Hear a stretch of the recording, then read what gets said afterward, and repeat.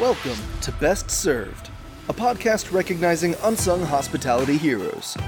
Join Chef Jensen Cummings as he chops it up with industry leaders about the humans who've impacted their lives and careers. From childhood guides to ass-kicking mentors to the team members in the trenches that make it all happen. Help us celebrate these rock stars by sharing our show and nominating your own unsung hospitality heroes. Connect with us on social media at Best Served Podcast. Now here is your host. What's up, everybody? Jensen Cummings here. Thank you as always for tuning in. Today is Best Served Podcast 297. We're talking growing into new markets with Eric Davies of Puff Truck Pizza out in Elburn, Illinois. This is Best Served New Volume 3, Episode 6 of 8. It's been quite a journey. I'm excited about this.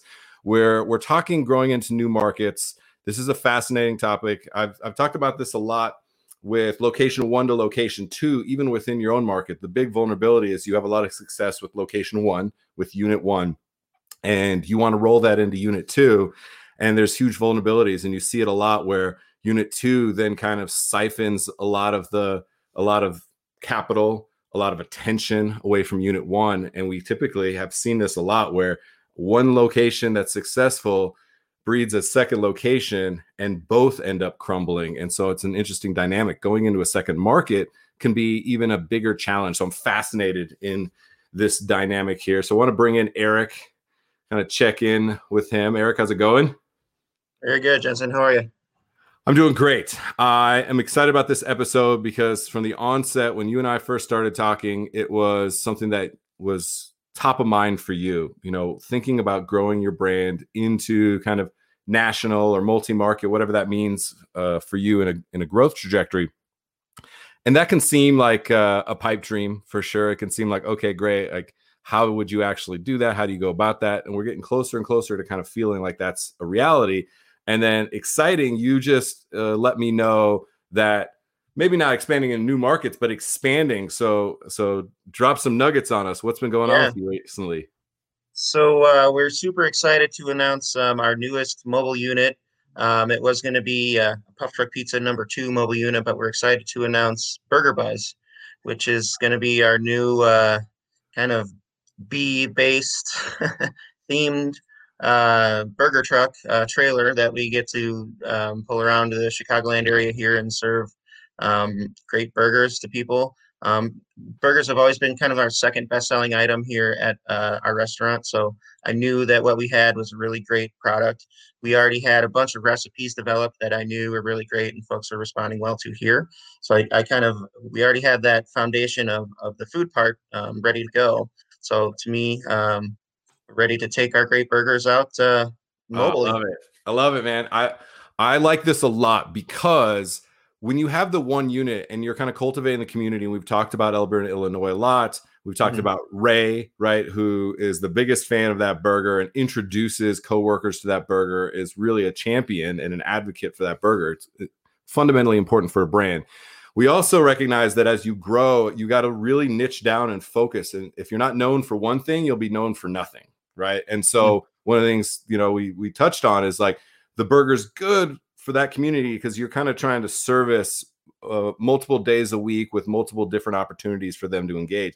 As you grow, that's potentially a vulnerability. You don't necessarily want to be doing pizza, burgers, tacos that may be like nice features for the one location. So I really like this because it allows you to focus within each unit on its core concept. So I'm really excited about that. And with that, kind of growing into new markets, want to bring in Rachel Angelo with La Cocinita. How's it going, Rachel? Good. How are you?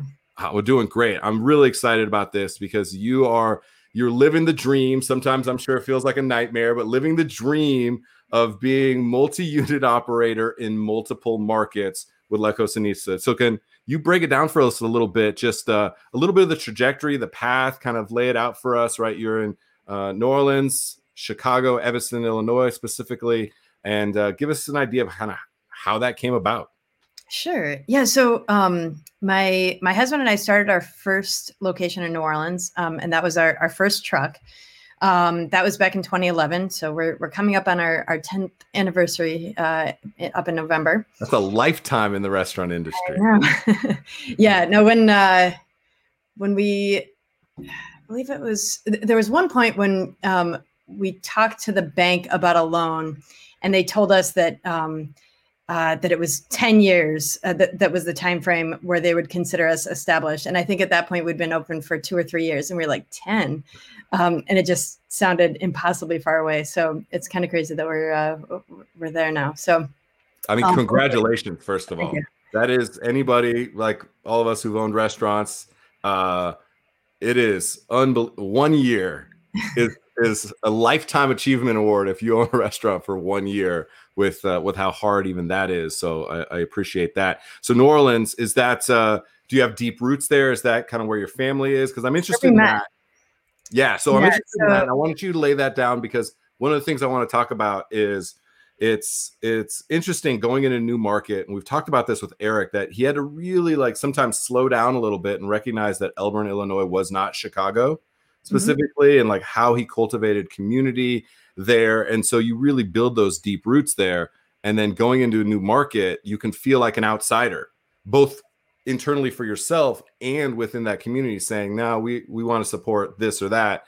So I'm interested in that dynamic for you. Do you feel like New Orleans is such a big city? Sometimes it can feel like there aren't roots there because it's so massive, so tourist driven. Give us an idea of what it feels like to kind of be embedded in a part of that community in New Orleans. Yeah, so New Orleans, we met working at Commander's Palace. Under Tori McPhail? Yeah. Oh, Tori's a good friend. Great. Yeah, great. I love it. Great.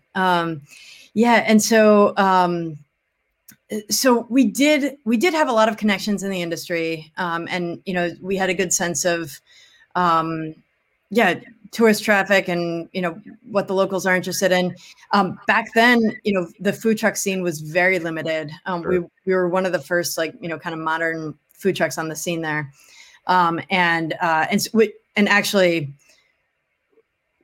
my husband and I founded the New Orleans Food Truck Coalition back in 2012, and so we did that because the food truck laws back then in New Orleans were very outdated, and so they actually the mobile it wasn't even food truck laws. It was mobile vendors. So everything from seafood vendors and produce vendors, right, to the Roman candy cart that's been around forever, just anything that wasn't a restaurant essentially was lumped under this same permit. And so there were a lot of issues with the laws, which hadn't been updated since 1956. And so we spent about a year and a half working really closely with the mayor's office and the city council. And after that year and a half, we came up with we were able to pass new legislation, which is really exciting. So essentially, it went from a 600-foot proximity ban from restaurants to that being eliminated entirely. We used to only be able to park for 45 minutes at a time. We increased that to 4 hours.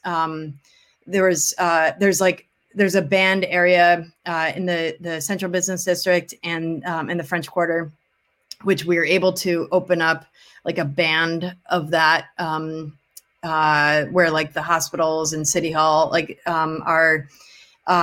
Like you had a strip of area that was now designated able to have food trucks? That exactly. Never was before? Yeah. Okay. Right. And so the French Quarter and much of the CBD are still off limits, but we did open up that strip that includes the biomedical district and which I'm sure still has massive amounts of foot traffic.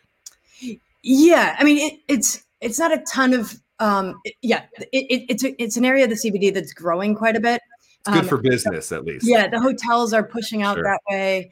And then, there's of course a lot of traffic with just all the med students and the people visiting people in the hospital, all that kind of stuff. So, Rachel, this is really interesting. I want to contextualize this a little bit, because one of the things Eric and I have talked about is he is really thinking about going into new markets that maybe don't have the food truck scene, that maybe like he could help kind of spark that a little bit. And We've talked about even getting a place where he can kind of have a commissary and storefront, which he does now, food truck attached to that, so he can kind of own the means of production a little bit. Big parking lot where he could host other food trucks, maybe the weekend farmers market, that kind of mentality of building community. And so, Eric, I think this is interesting for you because if you're going into a new market like this, I think you're going to run into legality issues with some of the regulations and statutes in that. So this makes a lot of sense. I think let's offboard that because there's a lot to do, but it makes a lot of sense to maybe look at what Rachel and the coalition have accomplished and try and siphon some of that superpower because it makes some sense. So I appreciate that. That's a long conversation. I want to get into, has the coalition done anything to galvanize and do events, things like that? Have you gone on the public facing side with the coalition as well? Yeah, so we used to do a lot of that. I served as president for I think the first 2 years of the coalition's existence. I think it was 2012 and 2013. And since then, we've had new leadership. We used to do a lot of food truck events, some of which were to raise awareness, for to garner like public support for the legislative, changes that we were trying to make, and just to demonstrate for those in leadership that it's something that was really popular and people were interested in it. It was, something that built community and, just tons of positive aspects of food trucks and what they really can do for the community. But so we used to do a lot of that. Now it's just sort of, there's a website that kind of like diverts traffic to all the members of the coalition, people who are looking for catering events and food truck rentals, that kind of thing. Scheduling availability, just like really like most of what it is now is like they just kind of direct people to to the trucks that are part of the coalition. That's valuable, like a directory that people can kind of see who's out there, what they're doing, maybe get on their sites, look at their schedules, see where they're at, that kind of thing. So we built out a website that shows, everyone could submit like their menus and photos of the truck and the food and all that. So it's just a nice like resource for people who are, who don't know much about the food truck scene and just want to kind of, gauge like, okay, so I want a food truck to cater an event, especially, nowadays, like during COVID, that it's such a safe route of catering gatherings. So, so that way they can go on to the website, they can take a look at, okay, so here's some different local options and just get a sense of like what they do, how to get in touch, all that. Got it. Eric. All right. So you got to get on top of regulation, directory, and events and launch your brand in a new market. No big deal. Not like you have too much on your plate right now. So, but I think it's a good way to go about it. Especially like if you start cultivating that for that community, you're going to put yourself out there and show that your intent is about galvanizing and bringing people together at the onset versus just going in and trying to sell your stuff over somebody else's stuff. I think that's a very thoughtful way to go about it. So, all right, Rachel, New Orleans to Chicago. How the hell does that happen? Break it down for us a little bit. Yeah. So we got married in 2014. And at that point, decided to move up to Chicago. Now, I'm from Wilmette, in the suburbs of Chicago, and my husband is from Venezuela. So we knew that we wanted to live near family, and I knew that I did not want to, be leaving the country. So his family at the time was still back in Venezuela. So it was a pretty easy choice to head back up north. And my stepdaughter at the time was like 8 years old, I believe. And when she would come and stay with us for, summers, winter break, spring break, that kind of thing, it was really challenging to operate the truck and, entertain her and take care of her and whatnot. And so, we knew that as we got closer to starting a family, it was going to be really challenging to do that without family nearby. So, so that explained the move up north. We debated about the idea of, bringing that truck up to Chicago. That was my first instinct, right? Probably. Right.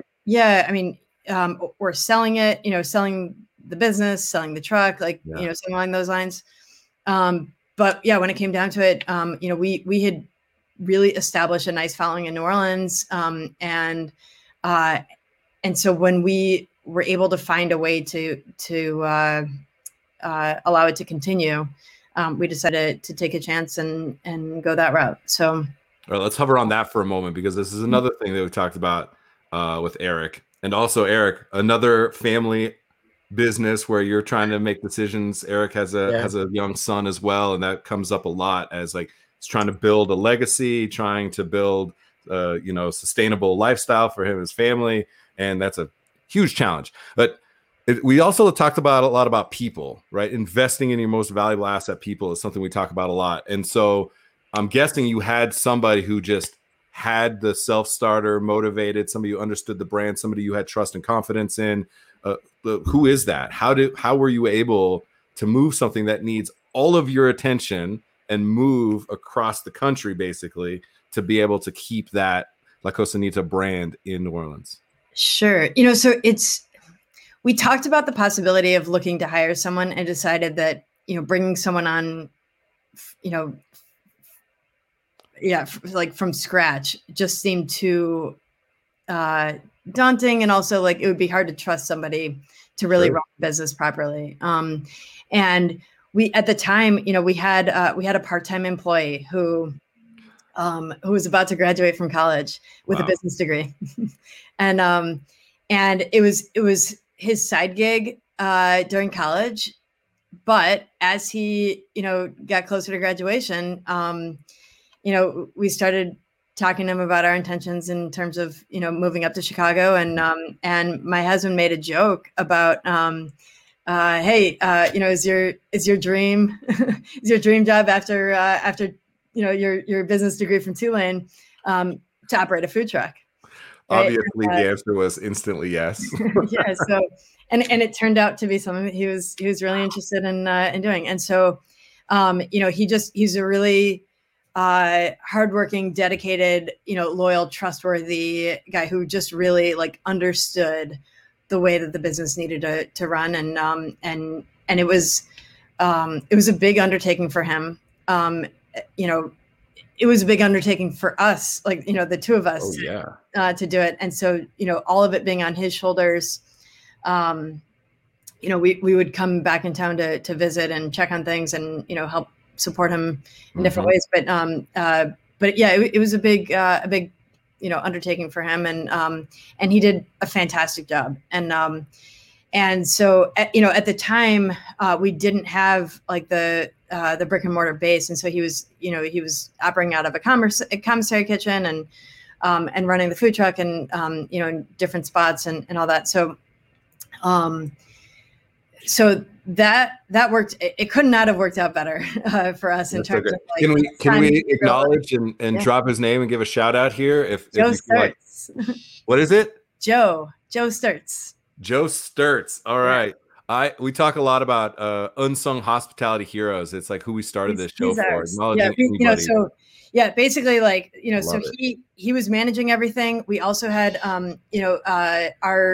our kitchen manager, Sandra, who we were able to trust to just continue to cook everything the way that it's supposed to be. Like she just has that intuition, so yeah, like, we weren't on site to taste everything and make sure that everything was, was the way it's supposed to be. But we knew and trusted that, everything that she was making was, on brand and delicious and perfect. So yeah, between, Sandra and Joe are just kind of our dream team. Eric, you got to find Sandra and Joe. Sandra and Joe, and you'll be golden. Yeah, you have got to find your Sandra and your Joe. It is foundational. We look, as chefs, as restaurant operators, we suck at delegating. We say we do. We suck at it. We suck at it. We just are so hands-on. We need to touch everything. We need to taste everything. Strength and vulnerability, absolutely. You have to truly, not just give them a title, truly put your faith in them, which is fucking scary as hell when your livelihood and your kids' livelihood is on it, yet it's the only chance that you have. Otherwise, you will be a servant to your business forever. and working in the business versus on the business as you grow is going to be so important. So I really appreciate you sharing that. Joe, Sandra, big shout out to you. I'm big fans of you, and I've never met you. And that's what this is all about. That's what this show is all about. So appreciate that. All right, Rachel, bring us to Chicago now. You decide what to so we opened a food truck in Chicago. And right away, like what was that process like for you? Yeah, we bought a truck while we were still in New Orleans. Okay. We drove it up to Chicago. Yeah, I mean we had it built out in Ohio. It was ready. We moved in June. It was ready in the first week of July. So we kind of, which to us, like the timeline felt delayed because we wanted to open, like the week after we arrived. But yeah, so we just kind of hit the ground running with sending the truck out for lunches downtown, trying to find different opportunities for festivals and events, and putting ourselves out there in terms of catering. We already had our catering menu built out from New Orleans, and so it was easy to just adapt that to what we were doing in Chicago. It's still the case that our two catering menus vary. I think it's sales tax. The rates are slightly different, and then just a couple of minor tweaks. Our seafood option in Chicago is fish. In New Orleans, it's shrimp. And that's but that's even that little bit of nuance probably does matter a little bit, right? You have some lake fish here, and you have some shrimp down. It's just what tended to be popular and easily accessible and local, and So one thing on that, Eric, I think super important is we want to stay very true to who we are as we expand and not lose track of who you are. And all of a sudden you're going to Nashville and now you're trying to do hot chicken and barbecue and this and that and trying to like chase what's authentic to them, stay authentic to you. But there's those little micro nuances where you can stay on brand, as Rachel mentioned, which just that little, the shrimp and the fish. I love that. It's just this little micro tweak that can make all the difference. One, because of the product itself, but two, because of your ability to be thoughtful and understand the market, just that little bit of nuance. So I really appreciate that. Rachel, I wanted to understand timeline. When did you move back to Chicago? June 2014. Okay. So you've been operating two for 7 years, coming up on 7 years this summer. Yeah. Wow. Why do you still do it? It's part of it is it's our passion project, right? Like it's something that my husband and I built from the ground up, something we're really proud of. We've a lot of times we really enjoy it. Not all the time. That's there are a lot of headaches involved, everything from the equipment, malfunction to deal with. Okay, the generator died. We need a new generator, and let's figure out how to hook up to power for tonight's catering event in the meantime. To like and then replace it to the tune of $5,000 or whatever. There's a hurricane coming in New Orleans, and what are we going to do? I can see Eric's reaction is like, yep, I've done that. Yes, I've done that. Yes, I feel you on that. I have a spare generator just for that reason. So in Chicago we have the storage to have a spare, but we don't in New Orleans. So, but that so there are challenges involved with not being able to be on site, at least for one location at any given time. Right now, you can see I'm in a hotel room, I assume it's obvious. So right now we're traveling. We're not in either location, but like both teams are equipped to handle us not being there. They're used to it. While there are a lot of logistical challenges involved in not being on site, we also have the benefit of complementary seasonality, right? So the slow season in Chicago is when we're slammed with Mardi Gras most years, in New Orleans, and in New Orleans, the slow season is summer, where it's just unbearably hot. and we often bring our truck up from New Orleans to Chicago so that we can, just crank out double the catering, right? Okay. Whoa, a couple things. This is good. Oh, I like this a lot. So you're even looking at the ability then to put 2 trucks in Chicago. Do you go take 2 trucks down to New Orleans as well, or just bring one up? We have before. So we've brought both trucks to New Orleans for Mardi Gras. And sense. It's a 10-day stretch where, it's the best, it's the best week of the year in New Orleans. The problem is, whereas in Chicago, you've got like a whole 3 to 4 month stretch where we're just, slammed because it's the one opportunity that people have to, be outside, cater events outside, have, it's Cubs and White Sox season. Yeah. I mean, everything happens during those few months. And so every weekend, we're just jam packed. Whereas in New Orleans, there's always stuff going on. But Mardi Gras, that stretch is so much shorter. And so we've only done that once where we brought the Chicago truck to New Orleans.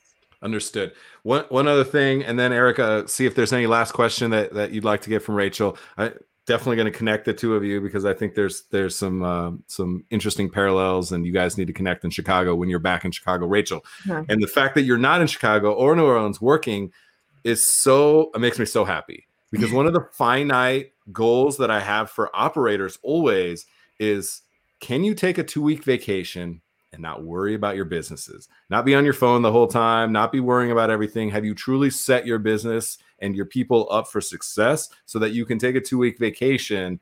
And it's just, it's a small thing, but it means you're on the right path. So I really appreciate that you're traveling right now. That's very exciting to me, because that's the goal for Eric. That should be the goal for everybody, is to put yourself in that position and not feel like you're leaving your team in the lurch. Because we've all felt like that, like I have to take this vacation and I'm gonna force myself to, yet I'm leaving my business, my people, my mental health in a bad spot. So I really appreciate that. So thank you for being on vacation right now, Rachel. That couldn't be better timing. Eric, as we wrap, any last questions that you have for Rachel? I'd love to know if there's anything else we could get from her while we have her on. I don't know. I guess maybe it's a little bit more of a technical question for me. So, how did you guys find the budget to employ somebody full time to do that stuff? Is that was it borrowed money? Was it cash flow from the operations, or? So, let's see. We think back a little bit. Yeah. So the second truck was funded by the first truck. Then our first restaurant space, we borrowed money. Our second restaurant space was paid for by the first restaurant space. Okay, good. So you were able to not run into what I mentioned at the onset, where location 2 or location 3 siphon from the flagship location, and then you end up upside down in both or all 3 locations. So that's good. I love hearing that. I think Eric too is maybe thinking Joe, how were you able to make the transition and get Joe in a position with not a lot of capital potentially? How were you able to put him in a position? Was it sweat equity? How did you get yourself there? I mean, with Joe, we gave him a salary as well as a 10% cut, which we felt it was a 10% of the profits. We felt like that, and that motivated him to watch the bottom line, because he had, he had a vested interest in making sure that that not only did we perform well as far as revenue, but also, that he was watching the expenditures and whatnot. And so, I mean, I think we cut our salaries significant so that we were just taking a very marginal, I think it was $200 a week or something, for us, so that most of what we were paying ourselves was then going to Joe instead. And then the location that we were at, actually involved with on a day-to-day basis in Chicago, that's where we were taking the majority of our salary at that point. That's why the timeline was important for you, because you mentioned it felt delayed, even though you hit town, you barely unpacked your bags, and then you were ready to go with the new truck. Sure. Is because you needed to start generating cash flow out of the second location, the second truck, to be Right. able to offset your lost income. Mhm. Yeah. So timing, Eric, I think is going to be crucial in that Yeah. process. You're going to have to take a haircut, I think, no matter what, and risk that no matter what. I like that, you know, the 10% of the net, I think, is a good way to go about it. It's not necessarily they have skin in the game. They do have that vested interest, even though they may not have the stake in the business. You can look at that being long term. I do think you have to give somebody that additional incentive to be able to have them really run the business and feel like it's their business, because they're driving themselves, their productivity towards something. So I appreciate that. This is great. Rachel, thank you so much. You're like so many overlapping storylines between where Eric's at and where he's looking to go, and a lot of that. So this could not have been a better conversation. And Rachel, grateful to you, the work that you're doing. And we're going to follow up the coalition. I think there's some interesting things to learn there. And I want that TikTok video, Eric, when you go and get La Costanita up in Chicago. Sounds Heck great. yeah. Yeah. Always happy to share what we've learned along the way, and hopefully that'll help you on your journey. We got to help each other out. We Always. gotta help each other out. The small Appreciate it. operator. So Rachel, appreciate you. You have a great day. Thanks for being on. Thank you. You too. All right. Cheers. All right, Eric. That was great. Yeah, really good stuff there. I mean, so many intersections between where you're at, where you're looking to go, hurdles that they've overcome. You know, even just you mentioned kind of a detailed question of like, how'd they make that transition? Because I know that's top of mind for you. Like, how do you, it's just like, I see it there, yet I can't give up the small amount of income that this thing does pay me, because I know you would reinvest all of that. So feeling good. Feel like that was valuable, good information for you. Absolutely. Some follow-up for sure with Rachel will be helpful for you as well. Yeah, will do. Yeah, it's good to see kind of a trajectory there that, you know, kind of their timeline is, you know, not completely similar, but it's good to see that someone, you know, kind of rolling back to T-Chad's episode last week too, is kind of like to see those trajectory of these successful folks is really empowering and helping us with our confidence. I'm digging it. Good. I love that. And I just know T-Chad and Rachel will be a part of your story ongoing. And that shit matters to me. That's why I'm so motivated to have you on here, because, you know, they will be a part of your journey in some level, a check-in every once in a while, the TikTok video of you being like, all of those things, they're meaningful, and people need to feel that connection. It's why we do what we do. We're cultivating a sense of belonging. And sometimes it's just, when you're an entrepreneur, it is lonely, man. It is lonely. You're on an island. And so just a couple of other people that have been on that same island with no raft and figured it out, like that, it matters. So, all right, Eric, let's go get back to it.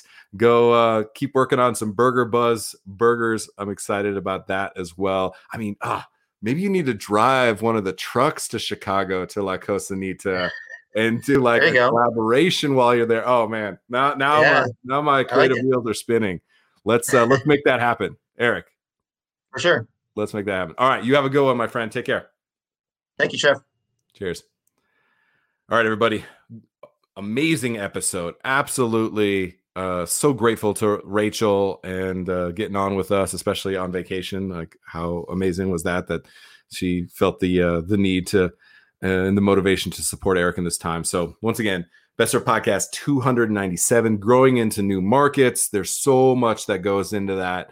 And the fact that Eric now has an understanding of just a couple little inspirations and ideas, information is so valuable. So next week and the next couple of weeks, we're going to be talking marketing. We're going to be talking about getting that message out there, what it's going to take to grow. Marketing for carry out right now is so fundamentally important for every brand, and food trucks' ability to kind of navigate going closer to where people are, I think, is super valuable. So that's it for this episode. Appreciate all of you for tuning in. Cheers. Thanks for listening to the Best Served Podcast.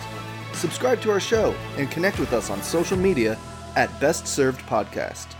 Tune in next week to discover more unsung hospitality heroes.